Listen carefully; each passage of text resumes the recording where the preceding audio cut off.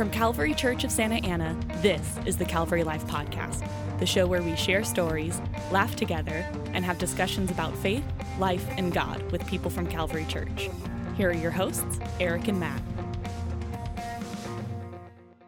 Welcome to the Calvary Life Podcast. This is Eric Wakeling here with Matt Doan. And this is the post-Hurricane Hillary podcast episode. Right. We have survived. We've survived. Yes. I'm marked safe. Yes. On all platforms. And so we don't take lightly what might have happened in some places, but we're reacting to what happened in our place. Yes. And we thought this was going to be crazy, and it kind of was a humid day with some rain. Yeah, so listener, I kind of freaked out on Saturday. I was reading a bunch of news.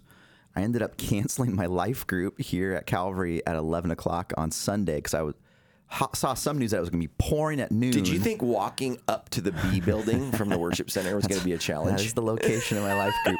No, I don't know. I was reading it's going to be like a squall. It said a squall. Squall.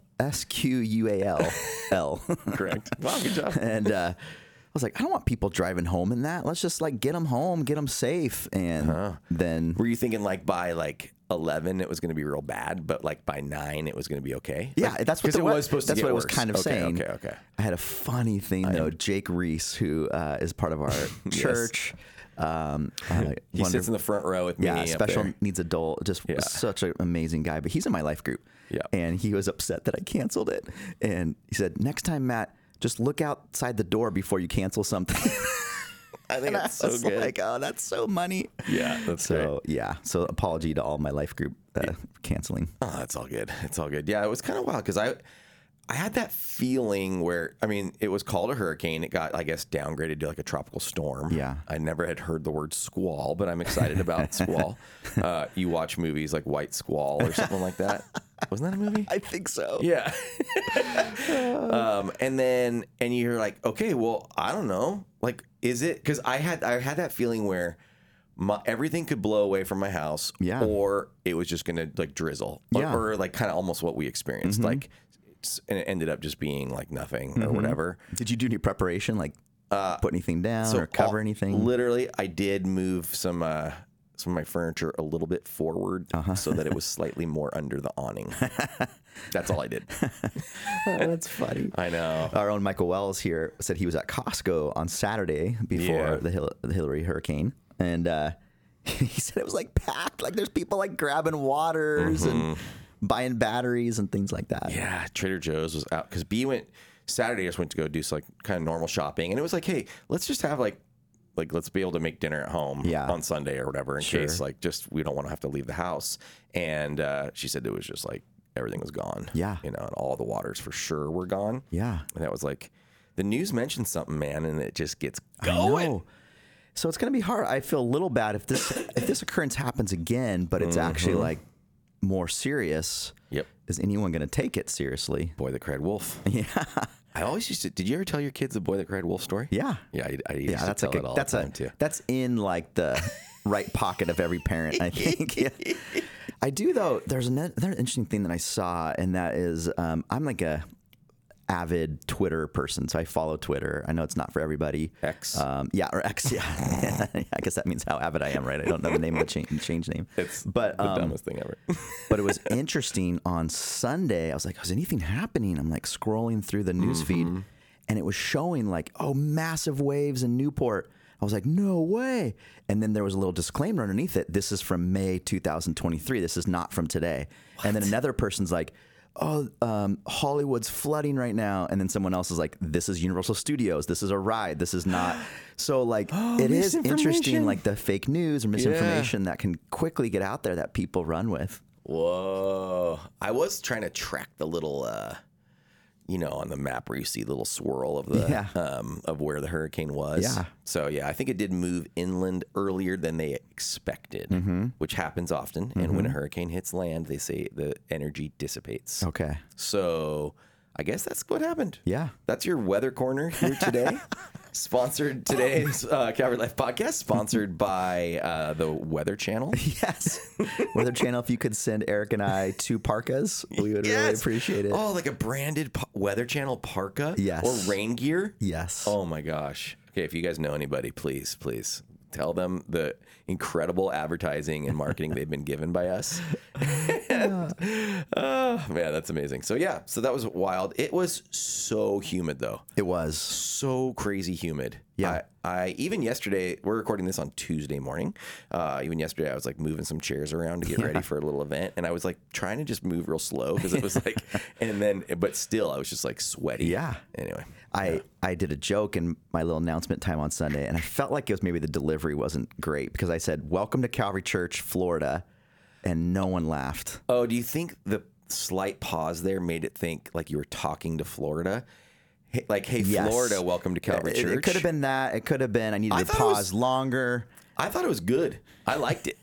I enjoyed it thoroughly, and I actually think it was spot on. So I give you props. Okay. And I also loved your little bit with Josh Simpson that I thought was a total funny, bit, but huh? it was real. Yeah. He did not know it was your birthday the day before Sunday. Which, no big deal. I'm not one of those people that likes to talk about my birthday, but he listed like 5 other people. that's what I was not expecting. So I did expect, if you were there, you understand. If not, sorry. But he's that's like, hey, good. today's Christian Himmeling's birthday, our high school pastor. Yeah. I'm like, oh, he's like, should I mention? I'm like, go for it. Yeah. So I didn't say anything at that point. I'm like, oh, but yesterday's my birthday. I was like, yeah, today's Christian's, like, honor him. Yeah. But then he started rattling off all the other birthdays, like coming up in 3 days and next week and a month from now. Okay, and then some. Go ahead. Sorry, keep going. Michelle Gustin, who else it's close, she's like, it's Matt Doan's birthday too. So I could hear her yelling it. So then I was like, oh, it's also my birthday. That's why you yelled it. Okay, because I was going to call you out on this a little bit. Do it. Because Josh told me in your like little pre-service talk together that you had said, oh, it's also Jonathan Smalley's birthday, and that you had given him more information, but you didn't say it was yours. And then on stage, you're like, oh, and it's my birthday too on stage. So I think like maybe you kind of set him up there a little bit. I was not, there was no premeditation on that. I was just going to do the honor of the 20th, and then it started spilling out. That was really funny. I don't know if you saw me, but I like stopped Josh as he was walking off the stage, and I was like, I have to know, like, was that planned? Yeah, was that a bit? Josh is so quick. He is such a quick person. So and he can get you. Yeah. If you're not careful, he'll get you up there. Yeah. So props to Josh. Well done, buddy. My favorite thing was when Josh used to make fun of Diddy, Dave Mitchell. Oh, the best. He was like still the best. I know. He was like the one person that could really get Dave. Yeah. And Dave would laugh. Yeah. He would like it. It was so funny.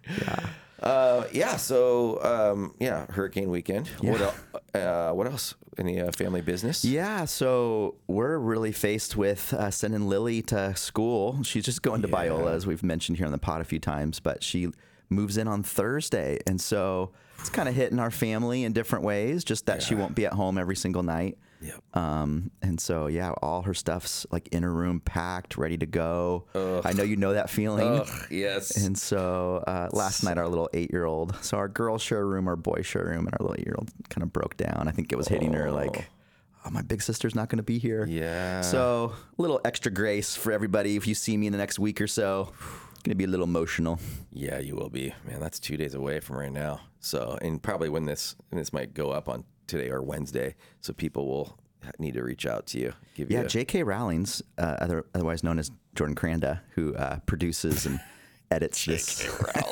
Edits this. He's been getting this up quick. Yeah, he's been getting it up like in an hour after I text him and say I've uploaded it to the web. So J.K., well done.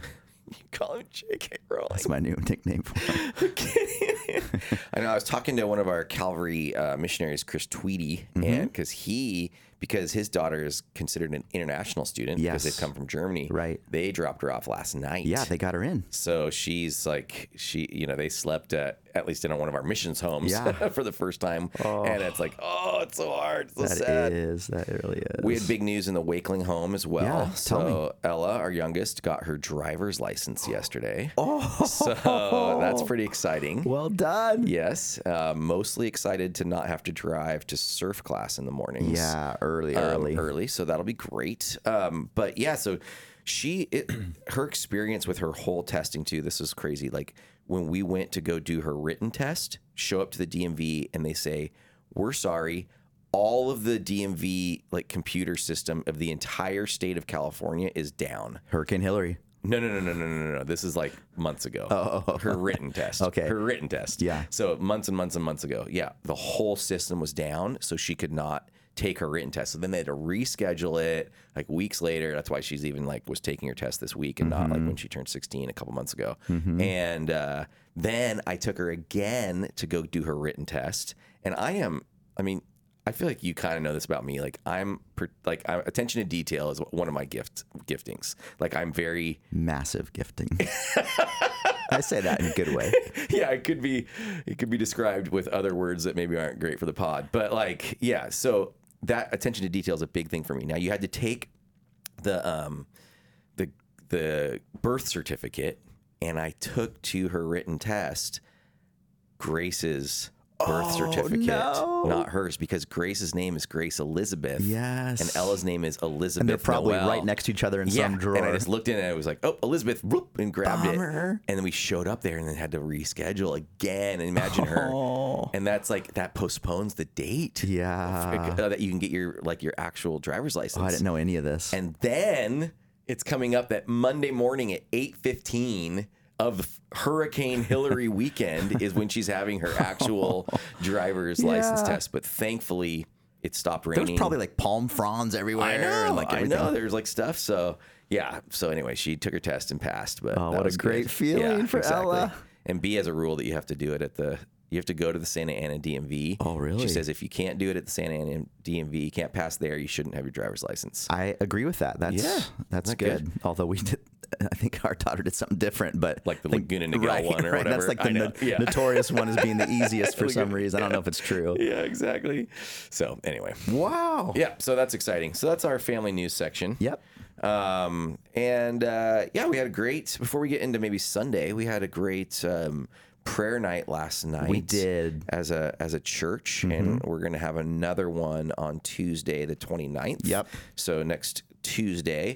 But, we mentioned a couple times in church and via email and stuff, like how we're faced with this whole thing with our worship centers, heating and air conditioning is like dying. And it's kind of just like we're having to like keep it going with duct tape, so to speak, almost. And but there's like, it's a very expensive project and a very big and old building. And so it's like $1.6 million, which isn't that crazy? Like, what do you think when you first heard that number? I was just like, what? I almost felt like this was like prideful. I'm like, somebody redo the numbers. That can't be right, right? Exactly.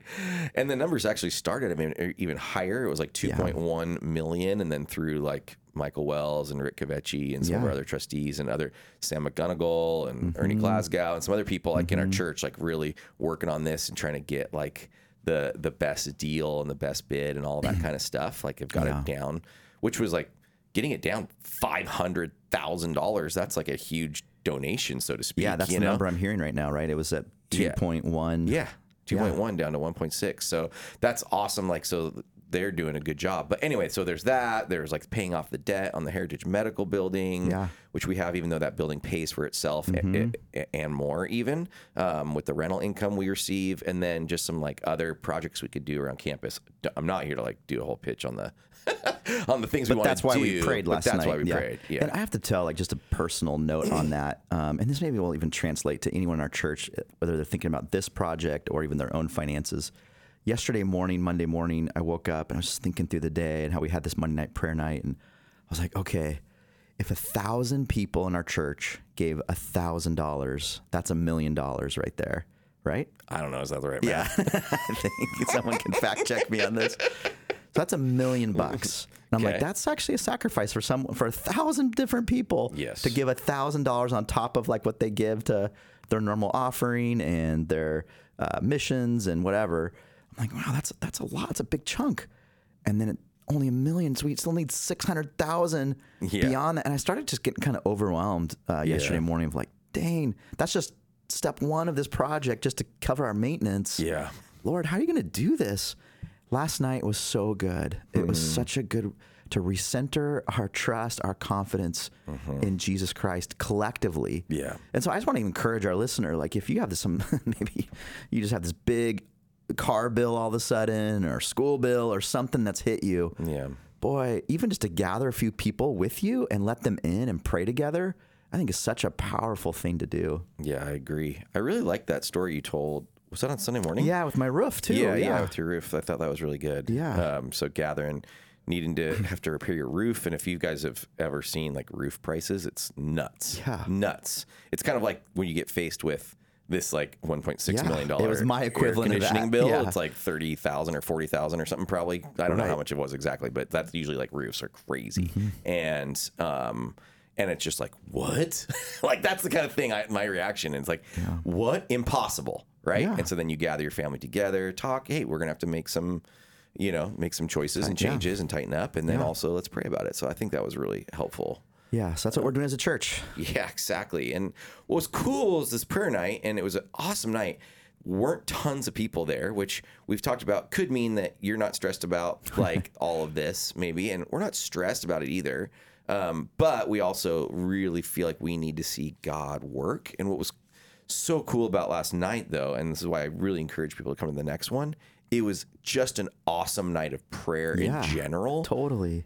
So we did some like small group prayer. We did some listening prayer, like a little practice in that, which I think has been even helpful for people to kind of just have like a time of even talking and processing through what that's like in a little small group of people. And then praying as a big group, having leaders pray, some worship. It was just, then we ended up just kind of like spontaneously spirit-led wise, like just praying over a member of the group, somebody that was there. I was just like, I feel like we just pray over some people too, and that gives people need it. And so a young man had some issues with some like recurring and difficult headaches, and we prayed for God's healing over him and comfort and peace. And it was just like, you could see it was so moving for him and some other people in the room. So we're doing more than just, it's not like, hey guys, will you come pray about the air conditioner? Like that sounds kind of lame, right? Like, so I just highly encourage to come out for a sweet night of prayer. Yeah. So throw it on your calendar. We have a bunch of stuff coming up. Wednesday night starts and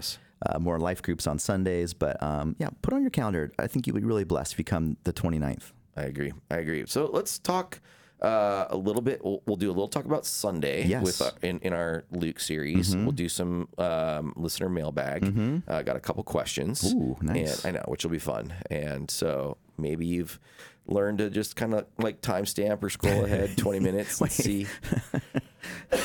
But I think, but it's fun. Some people like I was actually like, just it's funny, like another little side note, but like some other podcast was saying like you come for the content and then you like stay for the community or the relationship. So sometimes you start listening to a podcast, and I have this with podcasts I listen to. You're like, oh no, just talk about fantasy football rankings. And then you're like, oh, these guys are after a while, you're like, these guys are funny. I wonder what they're doing, you know? For sure. And I don't know if we're funny. No, I'm not saying that. But I hope, I guess one of the hopes of this is that you just feel like you get to know Eric and I better, and you're sitting at a table with us. So that's exactly the prayer. All right. So did you even listen to my sermon on Sunday? Or? Of course. Yeah. So we were in Luke chapter 6. We've been sitting in Luke 6 this whole month in this series of what if Jesus was serious? And this was a spicy one. This was a good one. This was spicy. Jesus calling us to love our enemies. Yeah. So even before I even point out a couple things, anything that you just learned or like were renewed by in your study and prep and then giving of it? Yeah, I mean, I mentioned this. It was interesting to think about how I did study this and this passage and the Matthew 5 version of probably this passage as well in at UCSB in that introduction to ethics class, which I mentioned there. And so it's just kind of like an interesting thing to kind of like reflect back on that, of how this was like an ethic that was worthy to be studied at a school where I also studied how Wicca is the center of all world religions. That was the premise. Yeah, exactly. So just a kind of a wild place, but people are like, this is a teaching, and this is a way of thinking and a way of living that even invades like the secular culture, the golden rule. So golden rule right here in this passage, do unto others as you would have them do unto you. There's some like sort of different versions of the golden rule also like out there in like different, I don't know, more ancient cultures or whatever, which is kind of an interesting thing. So yeah, but like just this this whole thing was just more honestly hitting me like in a more personal way. And I just have, there's like a few people in my life that I know I've just had some conflict or struggle with. And I'm trying to like process, Lord, like, okay, what is my responsibility? And then I also want to be careful. It's so funny because I was thinking about this on Sunday. Every time someone after the service would come up and be nice to me, I was like, uh-oh. Does that mean they've been like they were like, oh, I better go say something nice to Eric? No, I know, I'm just kidding, but like, but you know what I mean, in your head of like, you don't want to react too soon after a love your enemies message. You want to give it a little space. I did right after your sermon. I got a text from 3 different people just saying like, hope you're having a good day. So I don't know what that meant. Really value you. Just think you're great. Oh, that's funny. No, but I did have somebody like come up to me right afterwards and was like, "Hey, you're just doing a really good job. I just want to say thank you for that." And then, sweet. But it was really sweet. But then I was also like, no, yeah. But it is like an interesting thing to think after do good to those who hate you. For sure. It's interesting. Like, I think culturally, our Western culture would be like, oh, this is good. Yeah, like this is a good ethic. And yet it does feel like we have more permission than ever as a culture to just hate each other. Like David Brooks, I sent you this little link, but David Brooks in The Atlantic a couple weeks ago wrote, are we getting more mean? Right. And like his answer to that was like, yes, like just as a culture, we're just mean. Aren't you using that this week? Don't use that now. Well, we'll see. That's going to come out several times. I just really actually subscribed to The Atlantic based on that article. I went and looked because I looked at his tweet after you talked to me about it, and then I clicked, and then it was like paywall. Paywall. Okay, well, you can look at mine now. I'm out. Okay, sweet. That'll be like our Netflix code sharing. But yeah, for sure. Which I actually am very against. Ooh, so do you know that I have an ethic against this? Ever since like the whole Napster thing, I started to do the Napster thing, and then I realized after a little while of Napster, by the way, is a way you could like basically just get music for free. And no, I'm doing this. Don't try to. He's mouthing to me like to stop this because this is going to call people out. But after the Napster, I was doing it for a while, and then I was like, no, this is wrong. This is stealing music from artists. Yes. And so then now that's like my thing. I think if you share those kind of codes, you're stealing. Whew. Yeah. What do you think about that? Well, what if it's like your family? Like, what if Lily's at Biola and no, that's different. That's your immediate family. Okay. Immediate family is different. Still like Grace is on my family plan, like for phones and stuff like that. Okay, so if someone's on your on your cloud or phone plan, then you can share. This is like your buddy says, "Hey, can I have your code for Paramount Plus so that I can like watch soccer and I'll give you like $5. It costs $10 or whatever." All right, true confessions. Oh, you do it? So my brother-in-law lives in Orange, and he came to our house one time and entered in his code for something, and it just stayed like locked in on our. See, this is a gray area. This is a gray area. And so we were watching ESPN with it. We were loving it, and then he just switched cable companies, and so we're cut off. Yes. This actually did happen to me in the past too, where I was like, somebody had come over. I think like a babysitter had like logged in their information, and I was like, wait, like we have HBO or whatever, like I don't remember what it was, but like, what's going on? So yeah, I don't know. All right, so you heard it from Pastor Eric. I still have grace, but I still drop all your shared. Yeah, I have grace on people, but I do think it's stealing. Okay. So Brooks talks about why are we, wait, hold on.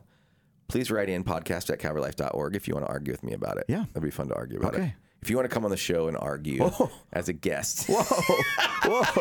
Your confidence level's high on this. But Brooks talks about like, why are we so mean? Like, so there is this sense of like, oh yeah, you can love people that are cool, that are nice to you. Yeah, exactly. But you don't have to love people who are mean or who are your enemies. Like that's actually, you're given license to. Yeah. So it's just like countercultural to that. It's totally countercultural. And I think he was even talking about what I was reading. Like, it's like we've sort of stopped training younger people or just ourselves as society to even know how to like interact well when it comes to people we disagree with. And so then our disagreement, we follow the examples that were set like in the large scale media or political worlds, and they're all like yelling at each other. And so then we just start yelling at each other and figuratively yelling at each other with our keyboards. Sure. Which is also so easy to hide behind like that kind of a thing, even to people we know, because it's just like you're not even looking at them. You're just kind of, you know, you can get yourself into trouble if you like type something a little too intense to somebody you know. But like there's genuinely probably like there's people who deal with people who hate them. I mean, we have so many people who have been through brutal divorces and betrayals from friends or family members, business partners. Yeah. You've got, all the left and right divide kind of stuff. You've got, you know, Oakland A's fans versus Angels fans. That's a bitter one. Who can get third in the division? But you're right. You were like even foreshadowing, like, oh, we're heading into election season, everybody. So this is going to ramp up. Yeah, exactly. It's like buckle up, but let's like prepare ourselves by saying, hey, let's be the ones that do this differently, right? Yeah. The Jesus way is different. It doesn't mean you have to give up your view, or it doesn't mean you have to be soft on sin or something, or accept sin or whatever that might be. Yeah. But there was 2 notes you made that I appreciated, like caveats in a sense, but like boundary markers of if there's abuse by someone in your life, you don't need, okay, I'm going to love you by allowing you to continue to abuse me. Right. Turn the other cheek with abuse. That's brutal. So I thought that was kind of a good note. And then the other one was, let's not mistake loving somebody with being soft or weak in a sense. Because I think sometimes even culture would, I can run over this person because they're not going to stand up or what. So you kind of gave those little boundary markers to that. Yeah. But what is it, as you're thinking through this, okay, you have an enemy and you want to bless them, we talked about. What does that practically look like? Like, is it praying for them? Is it like literally bringing them a meal? Is it... I know. Maybe every situation's a little bit different, right? I guess you can't just say like blanket. I know it is. Every situation is different, and it's hard because I also don't want to like get too into like the people I'm thinking about. Sure. It's like I also don't want to be calling people out as my I want to respect that. My enemies. Yeah. But like I do very much think praying is like the first step, and I think because that's like working on your heart as you pray for them, it's working on your heart. Now it's something I can't remember if I've talked about this on here or not, but like. Working on, because the Lord's Prayer is a very regular part of my life. Every single day, no matter what, at least once I'm praying the Lord's Prayer, if not more. And so forgive us, you know, our debts as we forgive our debtors, or forgive those who sinned against us. Forgive us our sins as we forgive those who sinned against us. Yeah. That prayer is like a thing I've been like really working on for a long time. And because I pray that every day, it's almost every day that I'm like reminded to say like, okay, and I'm thinking about like a few people. Should have talked about this on Sunday. This is pretty good. That's what the pod's for. Catches all our leftovers. Yeah, exactly. But like, that's where I'm saying, okay, Lord, like forgive me, but like forgive them. Yeah. And sometimes you have to even be like, try to not be prideful about forgive them, because it's just like, what role did I have? And in certain situations, again, there's like straight like things that are only one person's fault, but then there's some things that are a bit of a dance. And so just I'm like constantly wanting to pray for forgiveness towards them, and like God, like help me to be able to forgive them if they've wronged me, or when someone has wronged me in some way. And again, that might still mean you never are friends with them again, or it doesn't mean people are getting remarried that are divorced, or going back into business together again. You know, like you that boundary is likely a good thing for you and maybe for them too. And and both can kind of like thrive separately, but like, how do you work on that healing? Yeah. You know? And I have to find myself to check that I don't long for the what's the word, like that I don't long for the person that might be my enemy to have failure, you know, like to celebrate failure. I think because I think in our fleshly hearts we can celebrate the failure of those who are our enemies. And even like maybe like politically is like a super easy way to think about this, whereas like maybe with friendship or business or marriage or family or whatever, that can get a lot harder. But like, yeah, I'm sure if you are, you know, a more conservative person, you are hoping for this like more liberal person like to have failure in what they're trying to accomplish. Now that's like fine for your ideology. You want that to be furthered and to be, you know what I mean? Or policies that you agree with to be passed. That's good. Right. But like, you shouldn't like celebrate the failure of the other person. And it is part of like the thing that made me just, the whole like let's go Brandon thing that would happen with politics, with what that actually means, and just crowds of Christians chanting that made me want to like lose my mind. Well, and that's spilling into this week's or next Sunday's passage about the condemnation that Jesus tells us not to put on others. Yeah, exactly. And then that goes the other way too. I mean, you think about like that towards Biden, but you think about, that's what I was trying to even say on Sunday. Like think about, if you're far left, think about that person on the right, you know, that biggest figure on the right, like you want them to fail, you know, you want them. And it's like, and you probably feel very justified in wanting that. And I think sometimes we have to check, what does it mean to be justified? Right? And Jesus says, basically Jesus's whole like ethic here, the whole Jesus way is, even when you feel justified, even when you are justified, love. Give. That's good. Give, serve, like whatever. I would just add to that, as you're saying, kind of thinking about it myself, like I think empathy. So having empathy for those that would hate you. And not, like you're saying, not wishing the worst on them. I think prayer, it all stems from prayer, like you're saying too. And then even just another outlet of all of that is grace.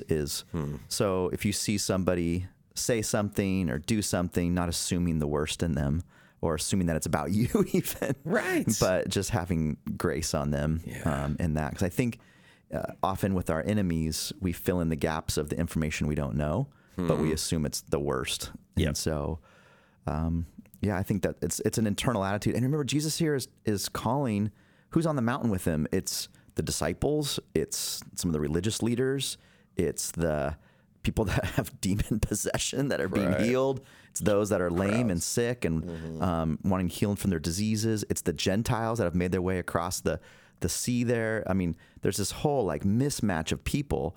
And so in some ways he's calling anyone to this way of life, like come to me, because I'm the one that doesn't consider you my enemy. And then he's also, I think, setting up his followers, hey, you're going to be persecuted. You're going to be maligned. You're going to be run out of town. This is how I want you to respond. And it's even powerful to think some of those guys that were hearing that message would be crucified, killed for their faith, right? And crucified, we use that as the term for Jesus, but they were hung on stakes. And absolutely. At least the legends talk about the disciples. Most of them faced some pretty brutal deaths. Yeah, absolutely. And that's... it's kind of wild to think about, because we talk about it in church, but imagine living in a place like, have you ever seen that show or heard of that show, The White Castle, I think it's called, or High Castle, or is it Man on the High Castle? It's like an alternate history show where like what if Hitler won World War II? Wow. And it's this alternate history, and then it's in America, but then there's like these Nazi flags everywhere, and they're like living under Nazi rule post World War II. But that's what it's like with the Roman Empire living, and they've conquered you, and you live under that. You hate them. Yeah. That's what it was like. I can't imagine living in that kind of culture. And maybe sometimes that's what we almost like, we equate our experience if like the other political party wins the presidency or the majority or whatever in Congress. And then we think we're living under that kind of situation. Tyranny. But like, that's wild to think about. Like these people that Jesus is talking to live in that situation, like actually every day experience that. Yeah, good point. Man, I think it's Man in the High Castle. I only watched like a few episodes of it. It was just the premise is interesting. It was a really interesting premise, and then the show was like fine to me. It was like not great, but it was like very interesting premise.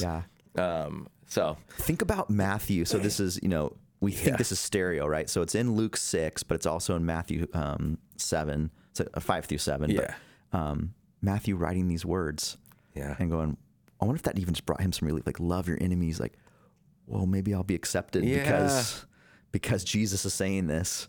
Maybe this is going to change the temperature of how people look at me. Like, I don't know. It's just kind of a cool perspective to think through that. It's totally cool. Is that tax collector the most hated crowd? Probably. So a couple other things I wanted to bring up too. You talked about, there's two sides to loving your enemies. One is dealing with the hate in your own heart. Like, this may need to be a moment of not just praying for enemies, but praying for your enemies, but also just repentance of coming to the Lord and saying, God, you got to clean me from this, because this has grabbed a hold of me. Yeah. But then you also made a second point, which I thought was fascinating. If you don't have any quote unquote enemies, maybe it's because you're not actually living. You're just living passively, and following Jesus. And thoughts on that. And I mean, I agree, but just wondering if you've even felt that in your own life either way. Yeah. I mean, it's easier to not say something than it is to say something in this world, because like, if you say something, even if you say it in the nicest way possible, like if you're trying your hardest to speak the truth in love, that truth will still often get you hate. Yeah. And nobody likes getting hate. Yeah. I don't want to get hate. Yeah. And so it's easy sometimes to not talk about some of the hardest issues. So I kind of can resonate with that. But like, so, that question is just the whole thing of like, okay, well, do you just never say something because you're so scared of like the kind of hate you could get? Or are you just like convincing yourself that any truth you say is because it's in love, but you say it in a super hateful way? And so there's like, you got to really check yourself. There's like each person has to like individually assess where am I on this spectrum, and try to be as honest with yourself as possible. And I'll just straight confess, I think I probably lean towards not saying something when I should, because of that like fear of rejection or whatever you could get from, or the hate you could get from somebody. Sure. Yeah. Or because sometimes in these days, this day and age too, like you have a different view on something and it's like, you're cut off, man. Yeah. You're canceled. You're just straight. Whether that's like canceled from culture or you're just like you're personally canceled by somebody in your life, So I do think there's a time and a place to communicate truth. Yes. So the larger the audience, the harder it is to have that, I think, personal conversation and not be misunderstood, or it's just less effective too. So, I mean, social media platforms, a large audience, even if it's just all your family and friends, there's just, it's hard to have that face-to-face conversation where they can see the compassion in your tone and things like that. And they might think, is this a dig at me? Right. And then same with, and even in our worship services, I think there's time and place. Yeah. I know sometimes we've been asked here at Calvary, like, hey, pastors, you need to stand up for this issue, or you need to comment on the issue that happened over this last week. Right. And I think there's times when the Lord's definitely allowed us to speak into that and say something. Yep. I think there's also times where we've been called or felt called, no, this is more nuanced than this, or we just need to keep the main thing because this could be misunderstood in a way that will really distract us. Yep. Does that make sense? Totally does. And that's part of why even like sometimes we'll talk about that stuff here, or we'll talk about, or I'll email the congregation about certain issues that are really hot button issue type stuff, because it's just like on a Sunday morning, you have people that are walking into church for the first time in 10 years. They're finally giving God a chance again. And then they hear you rail against some LGBTQ thing or whatever. And then they're just like, oh, this is everything I thought the church was. Sure. And so they don't even like give it a chance. Yeah. And again, I'm not trying to say we should never talk about that stuff there, but it is like where it, you know what I mean? It does make it like a little bit of a harder venue to be understood. And that's where too, it's like, yeah, you want to have a different sensitivity even one-on-one with talking about, let's say, LGBTQ issues with your cousin who's gay. You want to have a different sensitivity of the way you're going to approach that issue. You might still talk about it, but you gotta earn the right to be heard. Yeah. You earning that right to be considered loving and not just come railing against something at the Thanksgiving table or whatever. So that's where it's like a lot of this stuff is like, it really needs to, it's got so much nuance to every person, every issue, every whatever. Yeah. So, but at the same time, I think leaning into asking the Lord, okay, God, help me to know when to speak, when to listen, what to do. Yeah. So That's good. I don't know. Yeah. I think that's good enough. Unless you said you got something else to talk about there. I mean, just the 1 Corinthians 13 passage again, so good. I thought it was kind of a different way of thinking about it. The way I was trying to talk about it, it struck me different. So anyway, go ahead. Yeah, the wedding passage we talk about a lot. Yeah. But just the idea that if we don't have love, those other things fall to the wayside. Yeah. And so just as believers, I just pray that that's what we're marked by. Absolutely. It's just interesting. It hit me different where I was thinking about Paul and his like direct, blunt intensity. He is kind of like, he is almost like being a jerk talking about love. Yeah. Yeah. Not jerk. Jerk's too strong, but you know what I mean? But just like, it's nothing. You're nothing. Like, you would never say that to somebody. You're nothing. And but he's like, that's how strongly he feels about love. So love your enemies, do good to those who hurt you. Yeah. Pray for those who hurt you. It's, wow. That's the Jesus way. That is. It's the Jesus way. And so then this coming Sunday, is this Plank Guy? This Plank Guy. Yeah. So the Beatitudes, it was the idea of the blessings and then the cursing. So we spent a week on the blessings and then we spent a week on being cursed if you do this way. Yeah. This is kind of the same thing. So this last week we talked about love your enemies. This is the opposite of loving your enemies. This is judging your enemies and judging those in your lives. And so we're going to talk through, when is judgment appropriate? Nice. What type of judgment then are we allowed or kind of like given away by Jesus to live out? And then just take another hard examination of where we at in that. So it's gonna be good. I'm excited for it. I look forward to judging your sermon. Oh, bro. There's like such a sense. There's such a vulnerability when you're, standing in front of even your friends and family, your church family, and just knowing that like everyone's like, is this good or bad? Dude, totally. Well, that's kind of what I talked about. That's what I was talking about on Sunday being voted on too. Yeah, that's true too. Yeah. Good grief. Yeah. All right. So that was great. All right. We have some listener mailbag. Okay. Okay.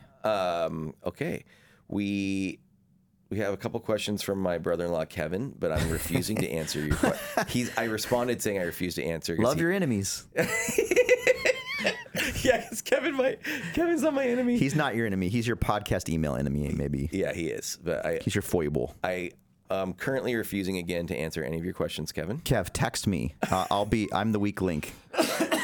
Yeah. Find the secret textoso line. Exactly. Get me your questions. Oh, I like that reference. All right, so let's do. Okay, the one.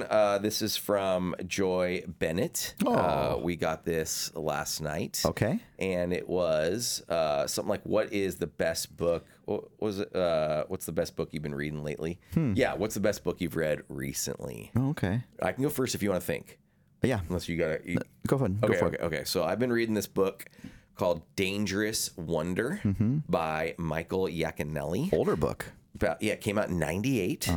It's a book I was thinking about having our like pastoral staff read together for a retreat. So I was like, I remember liking this back in 98, but also want to reread it to see if, was there anything, that I don't like in it or something. Something doesn't translate from 98 to here. Exactly. He does talk about like faxes and pagers and chat rooms and stuff like that. So I'm trying to think 1998, what was happening in the world?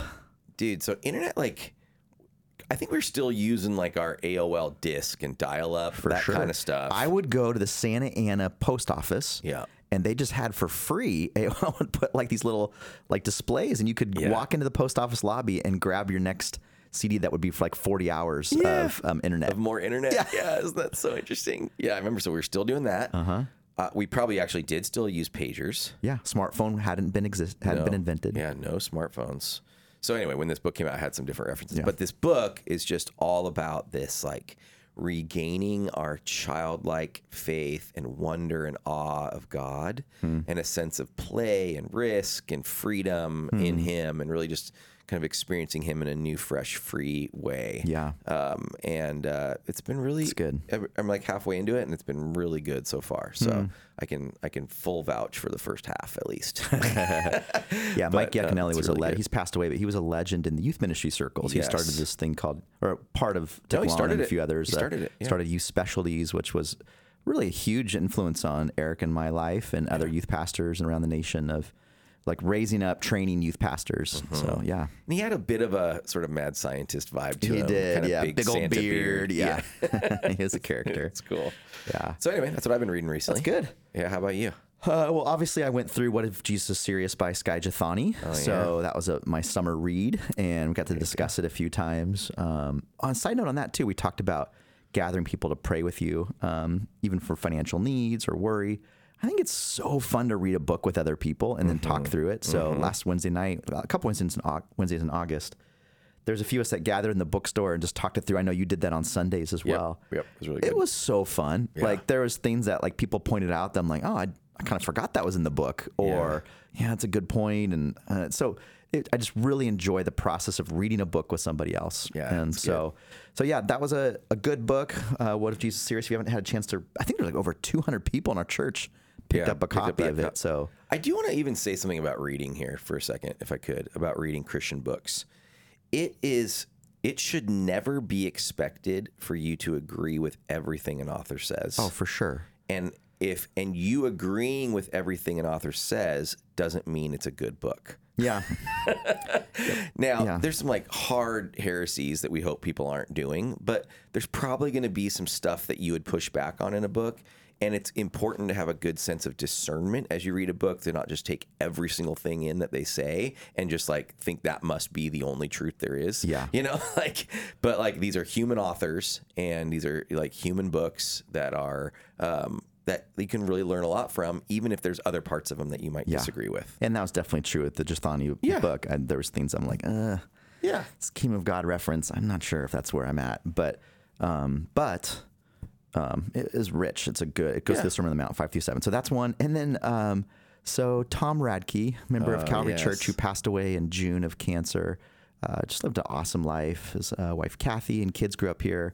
So he wrote a book, and it came out last year, and it was really powerful. It's a book that he wrote to his adult kids on why he thinks they should believe in Christ and in God's word. And so I had the privilege of officiating Tom's funeral last Saturday.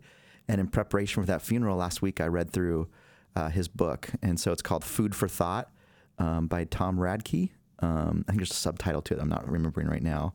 But I believe there's even some copies in our bookstore right now. And it's really good. And so talks through reasons to believe in who God is. And so if you get a chance. It's called, I think it was like, you're mostly right. It's a father's food for thought. Yes, father's food for thought. What I believe and why. So because it's on Amazon too. Yeah. And anyway, so it's just cool. Yeah, so I really enjoyed that. And it's got a little play on words because he was a food scientist. Yes. So father's food for thought. So anyways, highly recommend that book too. That's cool. Tom Radke. You were sharing at the memorial about how you took a long drive with him where he explained like his whole job to you and how he made all these like bars and stuff. Right. And it's so funny because I was sitting there and I was like, oh my gosh, I had that exact same experience on a hike in Israel. We were hiking up Mount Arbel, and the entire hike he was just explaining to me his whole job because I was asking like, I don't. That's funny. And it was like all these famous like food bars that people would know and have heard of, that basically some like marketing person like made up like an idea, and then he just like actually creates the bar. It was like so awesome. I know. Such a good guy. Yeah. But I feel like you wouldn't even like realized he was like such a like, that was his job, or he was that kind of scientist type thing. He was just this cool guy that was nice and like played accordion and stuff, you know? Anyway, it was cool. Anyway, I know. Yeah. So recommend that book. Father's Food for Thought. Love and then I just ordered a book. It's going to get here today. So I can't say I've read it or it's good. I can't endorse it all the way, but I'm interested in it. It's by Jim Davis. And it's about, it's basically, I got to think of the name here because it's on Amazon. It's about why so many people have walked away, deconstructed their faith. Oh, yeah. And what are some ways to engage people back. Like, and so, like from Calvary? No. There is a Jim Davis here at Calvary. Sorry, we love Jim Davis. But this is Jim Davis. He's a pastor out in Florida. So okay, awesome. Stall me for a minute, and I'll show it to you.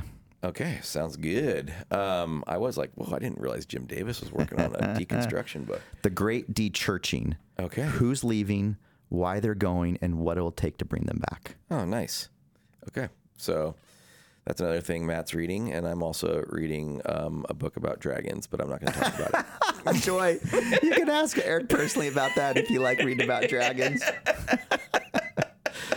That's funny. All right, we got another email here from Cameron Willis. We we love and appreciate Cameron. Yep. We always get a little nervous because he has a advanced degree in biblical languages. Okay, funny story.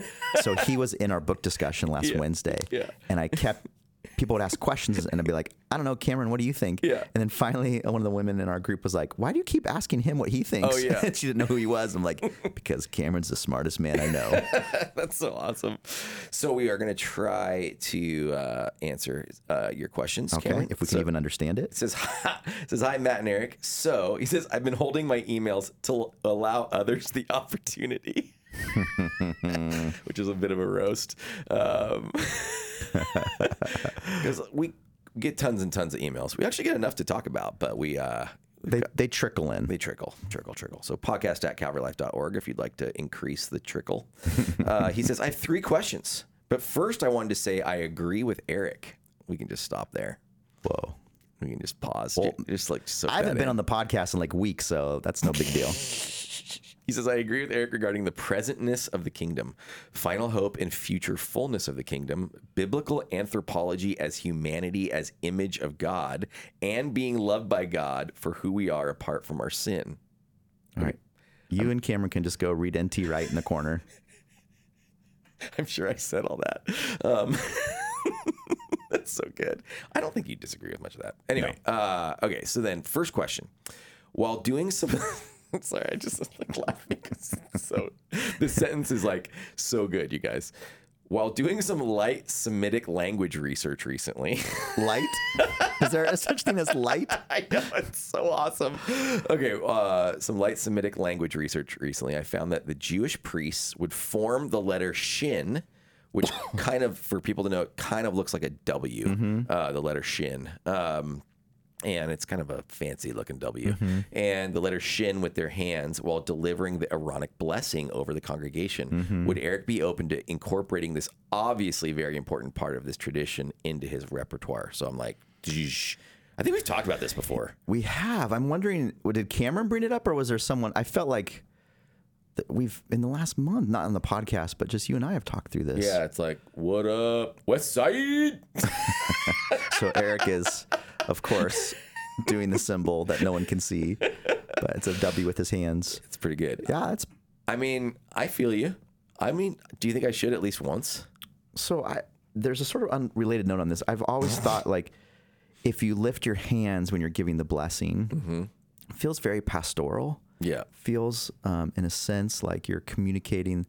But what I don't ever want to do is communicate, at least as me speaking, communicate that it's me giving... in a sense, like my hands are over you. It's almost like I'm just speaking on what the Lord's saying to you.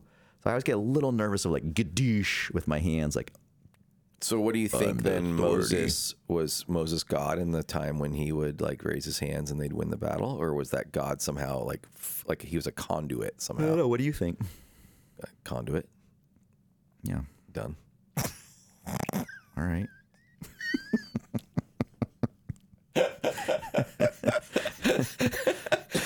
I hear your heart. I hear your humility in that, and I think that you should still do it. Dubs. It's like Lion King. Dubs. Golden State Warriors. Sorry, I just ruined it. Is that the symbol the Warriors do? Yeah. With their hands, like their full hand, like that. Steph Curry. Yeah, when he makes a 3. Well, dude, because that's what the picture. Oh no, actually, it's double Spocks is what the picture is. So he also included a link. This. Yeah, it's like double live long and prospers. So you do you do a Spock. If you guys know what that is, where you spread like I can't even do that. Your 4 fingers, not including your thumbs, you separate them 2 by 2. Everybody do that while you're listening. Yeah, 2 by 2. If you're riding a bike, then you stick your thumbs out, and then you connect your thumbs together, and then it's like. Dubs! May the Lord bless you and keep you. I'm going to have to work on that. It's going to need some physical therapy. This is good, Cameron. Yeah, thanks for bringing this up, Cameron. Good fodder. I feel like now on Sunday, everyone's eyes are going to be open. Yeah, that's true. I might not remember because it's my birthday. I'm going to just be celebrating. Oh, speaking of birthdays. Yeah. Yeah, your birthday. I love how our birthdays are a week apart. Okay. Second question. Yes. How do you both find internal motivation for exercise?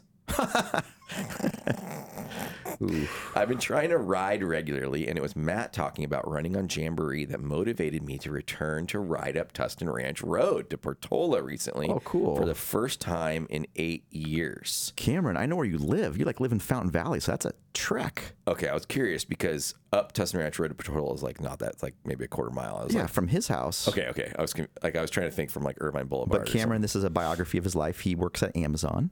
So he does crazy stuff. Can I tell you something about Cameron? You're probably not going to appreciate this. When something goes wrong, in another country, the Amazon Prime is down. Yeah. He gets the bat notification, fix it. Fix it? Yeah, for an entire country. Oh my goodness. So Australia, Amazon Prime is down. Fix it. I might be saying that wrong. I might be simplifying it a little bit. I feel like there's likely a team. No, but he's that's amazing. I love that. He's in the center of the hurricane. He's probably not going to like this, but he will. He is also responsible in a good way for if you ever would want to read the transcript of these podcasts. Yes, he makes that happen. He puts it through a program AI. And then fixes it up. Yeah. Because it's sometimes the AI can't pick up, especially if we talk over each other or whatever. It's like when it would mess up. And probably when I say 100 times, and probably half my pronunciations aren't oh yeah, exactly. When it's your weird pronunciation, it's King of Kings, stuff like that. It's KEEN of KEEN. Yeah. Anyway. Okay. Internal motivation. Oh yeah. Sorry. I forgot. Are there things like this that drive you to get out and exercise regularly? I mean, I guess basic answer is it's mental health for me. It just helps me so much. Mm-hmm. Just cleanse kind of my mind after a long day or to prep my mind for a long day. So I think that's one of them. And then also I just have a goal. We had our youngest child. I was 40 and I mean, Lord plans your days, right? So he could take me home today and he's good, but I'd love to be able to be relatively healthy when she's in her 20s. Dude, your youngest child when you're 40. Yeah. That's crazy. Yeah. Oof. So I'm trying to stay sort of healthy to be around for her life. Yeah, that's good. Because I was 31 or something when my youngest child was so was I. I mean, we're my oldest. Oh, yeah. Well, no, I mean, my youngest. Yeah. Oh, yeah. And then, but my parents were 41. Yeah. But now, my parents are old. Yeah. My dad's 90, dude. So I feel that. Yeah. Okay, good. You better get you should go for a run after this. I actually have a little injury right now. I'm a little bummed. A little calf injury. Oh, yeah. Sorry. Anyway. So for me, it is 100% this. I have to put an event in front of me. Huh. If I have an event to prepare for, I will exercise. That gets my motivation going. And typically you have to pay for events. So it also does a psychological thing of don't waste the entry fee. Right. I'm in. Yeah, I'm in. Right now I have a very small event in front of me, but it's still getting me out there. I'm doing this 5K for books that Susie Alexander got me to do. So I'm doing that. Cool. On Labor Day. So Cameron, you should do the Century. Ron Rogowski does this, and Dave Mitchell's done it too. 100 miles. Oh, you've done it too. Yes. Yeah. 100 miles. Sign up for it. When is it? Dude, I'll do a Century with you. Cameron. With Cameron, not me. Yeah. Cameron, if you want to do a Century in the spring, we could plan for a Century in the spring. How hard is that? It's kind of hard, but it's not that hard because these Centuries are very well supported and you stop 4 times along the way for a little break. And it's kind of fun, you know? And so Century's a 100-mile ride and there's a cool one. I don't know if they still do it, but the Amtrak Century is the one that Matt's referring to. And it is a Century from Irvine, the Irvine train station, all the way to downtown San Diego. And it's really fun. I've done that one and it's really a good time. And then kind of the concept is as long as the train's working through San Clemente, that you could take then the train back to Irvine from San Diego. That's really fun. So I did my little 10K last month. And, how'd it go? It was great because you have your little water stations, even in a short run like that. Yes. It's helpful. But I did have something really funny happening. I was wearing an Oakland A's shirt as I ran. You were in NorCal, right? I was in NorCal, yeah. Okay. And I ran past this group of people, and this guy yells, "Boo, A's! No one likes you!" So it actually slowed me down. It was speaking of loving your enemies, it was total demotivator. Aw, I'm in Oakland A's territory and someone just yells at me. You probably get more hate there because Giants fans. Yeah. Right? Because nobody down here cares that much. Yeah. Yeah. So you should have went and actually given that guy like a hug or something. I hadn't heard the sermon yet. If I would have been post Sunday, I would have. All right, so that's some of our internal motivation. Third question. Okay. I grew up in evangelical Baptist congregations, not too dissimilar to Calvary Church, but our Trinity was implicitly Father, Son, and Holy Bible. My question is in no way intended to denigrate the importance of the Scriptures. In fact, the Scriptures point to the coming of the Holy Spirit as the culmination of the hope of so many faithful people. If I remember, both of you have some experience with Pentecostal or charismatic churches. I think just me. I do too. Oh, yeah. You do too? Okay, okay. And given recent movement around the world and within the local church, I was wondering if you see the swinging pendulum coming back towards openness to the Holy Spirit. Over the years, I've given mental assent to the importance of the Holy Spirit, but not really experienced anything until this year. The mental knowledge was really helpful, but the presence of His Spirit with us seems to be the goal of the Christian life. Apostle Paul et al. Blessings, Cameron. Okay. Wait, I don't know about your experience with Pentecostalism. Yeah. So I'm sorry I haven't explained this better, but my dad was a pastor, growing up. And his first pastoral role was at an Assemblies of God church, which is I remember this. pretty I just have charismatic. Bible in my yeah. head. So we'd have ladies with tambourines. Oh, man. We'd have people stand up in the middle of like worship and say, I have a word. And they'd start speaking in tongues. And then there'd be somebody that would stand up and like interpret it. And okay. So that was my first 12, 13 years of my life. I don't know. I probably just didn't listen, but you probably said It's it. probably. But, That's normal listener. But that's, wow, okay, wild. And I totally grew up in like a super charismatic church too for only the first like handful of years of my life as well.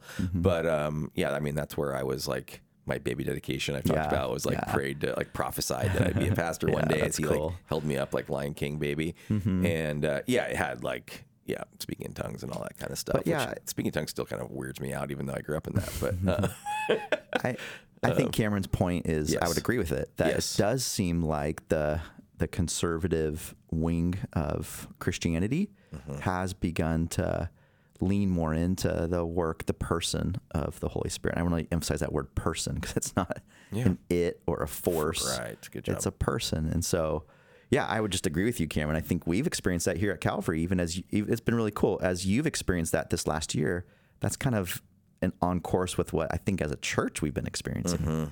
I agree. Yeah, I do think, in a lot of ways, kind of like what we've been pressing into at Calvary is, that we can hear from God, that we can experience God, that we believe that miracles do happen. Again, we don't believe they always happen in the way we want them to happen and stuff like that. And I do think, like, biblically, like I like how you talked about your church where it was like people spoke in tongues and then there was an interpretation because there's supposed to be a certain order of things in a worship service. But like, I do sense like a growing openness to the person of the Holy Spirit within sort of Christendom, if that's in more evangelical circles or stuff like that. So and I have a theory for why. Oh, okay. I mean, I just do. Just you do. Yeah, you don't need. So tune in next week to the Calvary Life Podcast. No, here's my quick theory. I really think that the global church has influenced the Western church in a positive way in this way. So, and I'm not necessarily talking about the health wealth of what we've seen over some of Africa and Brazil and Latin America, or the prosperity gospel, I should say. Yeah, in some because sometimes that's unhealthily tied to like the work of the Holy Spirit. It does get, but it does seem like around the world that the Spirit of God is moving in some really awesome and powerful ways, particularly in Muslim context. That then is influencing missionaries from the West that go there and then come back and tell their stories of, well, this is what God's doing. This is who God is. And I think that's positively growing us as the Western church. That's good, man. I agree. Yeah. So I don't know. I think short answer is we agree. And I think we keep leaning into it and recognizing that the Holy Bible is not God, but the Holy Bible is how we, or it's maybe the first and primary way we know about God. And it's so cool because it's as you say, it's the scriptures that speak of the person of the Holy Spirit, and even then the way the Spirit sort of manifests himself or in our life, right? Anyway, that's it's an interesting thing. Yeah. So yeah, it's cool, man. Thanks for your questions, Cameron. Yeah, excellent questions. Thank you, Cameron. And so if you would like to have us answer your questions, and thanks to Joy as well, but if you'd like to have us answer your questions, you can respond by emailing us podcast@calvarylife.org, or texting us at our personal cell phone numbers if you know them, or like what Joy did was at the prayer night last night, she came and told me one. That's fine too. She also feels very strongly that we should have guests that we interview more often, and I've gotten that feedback from a couple people. Okay, but we'll do our best. Yep. But we also are like recording at 9:30 a.m. on a Tuesday right now. Not a lot of availability with a lot of people. Yeah.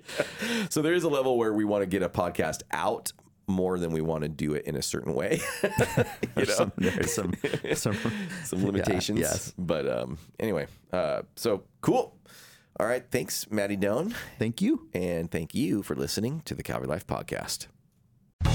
Thanks again for listening to the Calvary Life Podcast. If you'd like to share any of your thoughts, please reach out to us at podcast@calvarylife.org. You can find out more about the show on Instagram @CalvaryLife or on our website at calvarylife.org/podcast.